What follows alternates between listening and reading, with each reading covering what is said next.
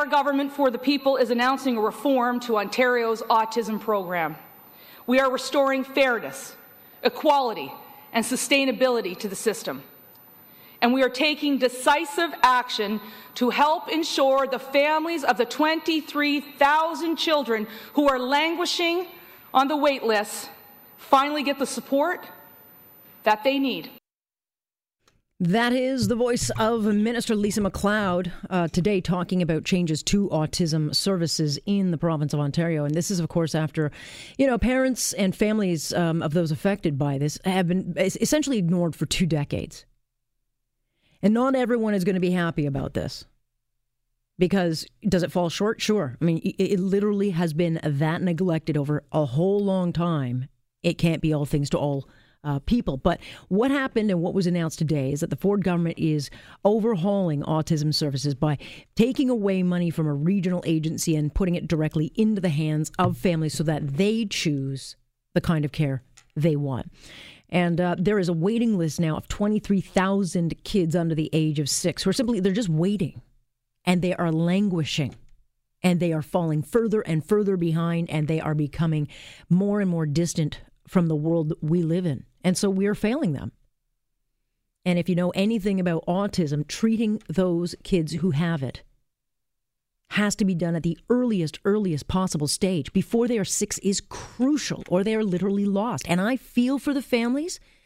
They have been kicked around so badly. Not even kicked around. They were literally abandoned by the last government that promised to help.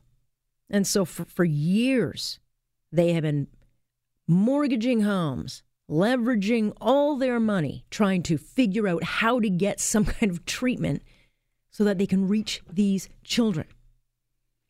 So I'm happy to see that this file is finally being addressed. But there are a lot of concerns, will the money go far enough? And are the services actually there? Because if they aren't, what is the point? Amy Fee, MPP for Kitchener Southwest Hespeler, joins us now. Also, we should say mom to Kenner. Good to have you with us. Oh, thank you for having me, Alex. And the reason, I'm so glad you can join us is because this has been a fight for you personally, because you're not just some politician. You're a politician driven by this very issue, because Kenner has autism, and this is something you have dealt with and had to fight for his life.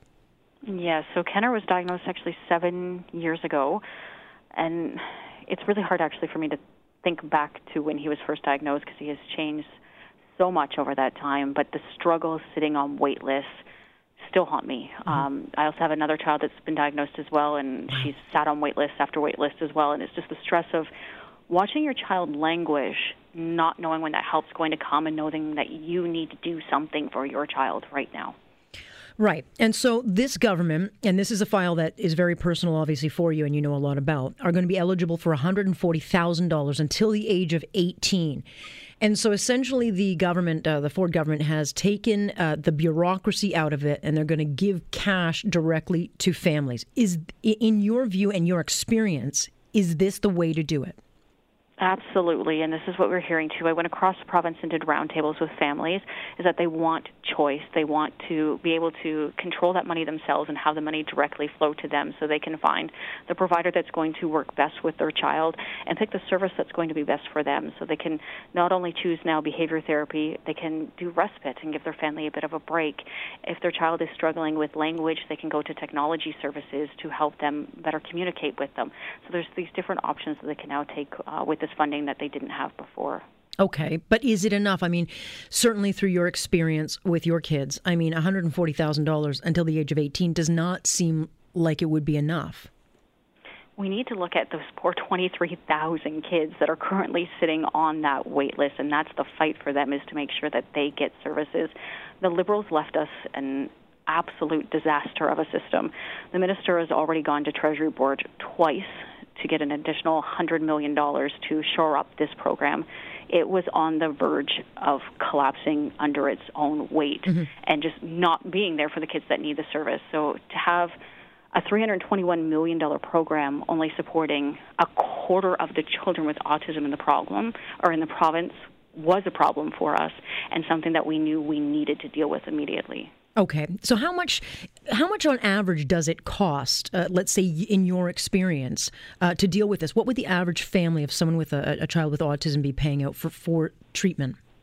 It really varies because, like the minister said this morning, if you have met one child with autism, you have met one child with autism. They are so unique. Mm-hmm. So for my son, Kenner, he has had extensive therapy since he was 3 years old. Mm-hmm. He's done a wide range of different therapies, and each year has been very different in the cost that it has costed our family. We have done funded programs as well as paying tens of thousands out of pocket ourselves.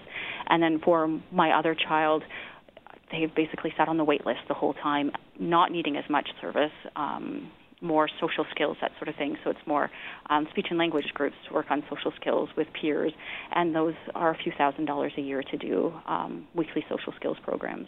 So how does this work then? Is the government then just going to write a check for $140,000, hand it over, and you as a parent decide where it's going to be spent? Or, can you top this up? Is there more funding available? I mean, what do you do if you're a family and then you run out of this money? So the money is going to be kind of front-loaded. So a child up until the age of 5 will be able to access more money per year than a child who is 6 to 18. Right. And generally, families in the younger range are spending more money each year on services. So up to $20,000 in those first few years, they will be able to access each year. And one of the areas I think of criticism that people will come forward with is that, okay, great, we've got the money for services. The services don't exist. There was no investment made into services. Is that something that is going to be fixed? Is that something that is going to be invested in? We are certainly hearing that a lot across the province, especially in the rural areas and northern Ontario. So that is something that we are looking into, and we're also looking at regulating practitioners as well, because we want to ensure that people that are working with our children are someone that we are confident in their abilities to work with these children and that parents aren't taken advantage of. So that is something that we are looking at going forward as well. What if you could kind of, wave the magic wand and develop the perfect system, which is clearly what I think you're working towards, given it's such a personal issue for you? How would it look at the end of 4 years? I think we need to make sure then that we have the multi-ministerial approach, which is what we are working towards. We have great teamwork with Minister Thompson in education, as well as Minister Elliott in health, and it's looking at ensuring that these children have supports in their classrooms and that families have the mental health supports that they need. It is so heartbreaking to watch families tell you about their struggles and what they're going through. Marriages are breaking down. Yep. People are losing their homes. The emotional toll that supporting a child with autism takes on the whole family, siblings, parents, even extended family. So we need to make sure that we're supporting them across the lifespan and then also in all areas of their life. Okay, so can I take from that then this funding part of it is just a part of it? So the health and the education funding, they're going to deal with the classrooms and getting special education for students, as well as some kind of, is there another funding announcement or other supports being put in by those two ministries? When I spoke this morning, I said that this is a start for how we support children with autism, and that is something so I personally keep advocating for, and I certainly meet with the other ministers quite a bit to talk about my personal experiences and also what I heard at the roundtables. So those roundtables had a lot of discussion around services that are needed in education, as well as from the mental health services as well.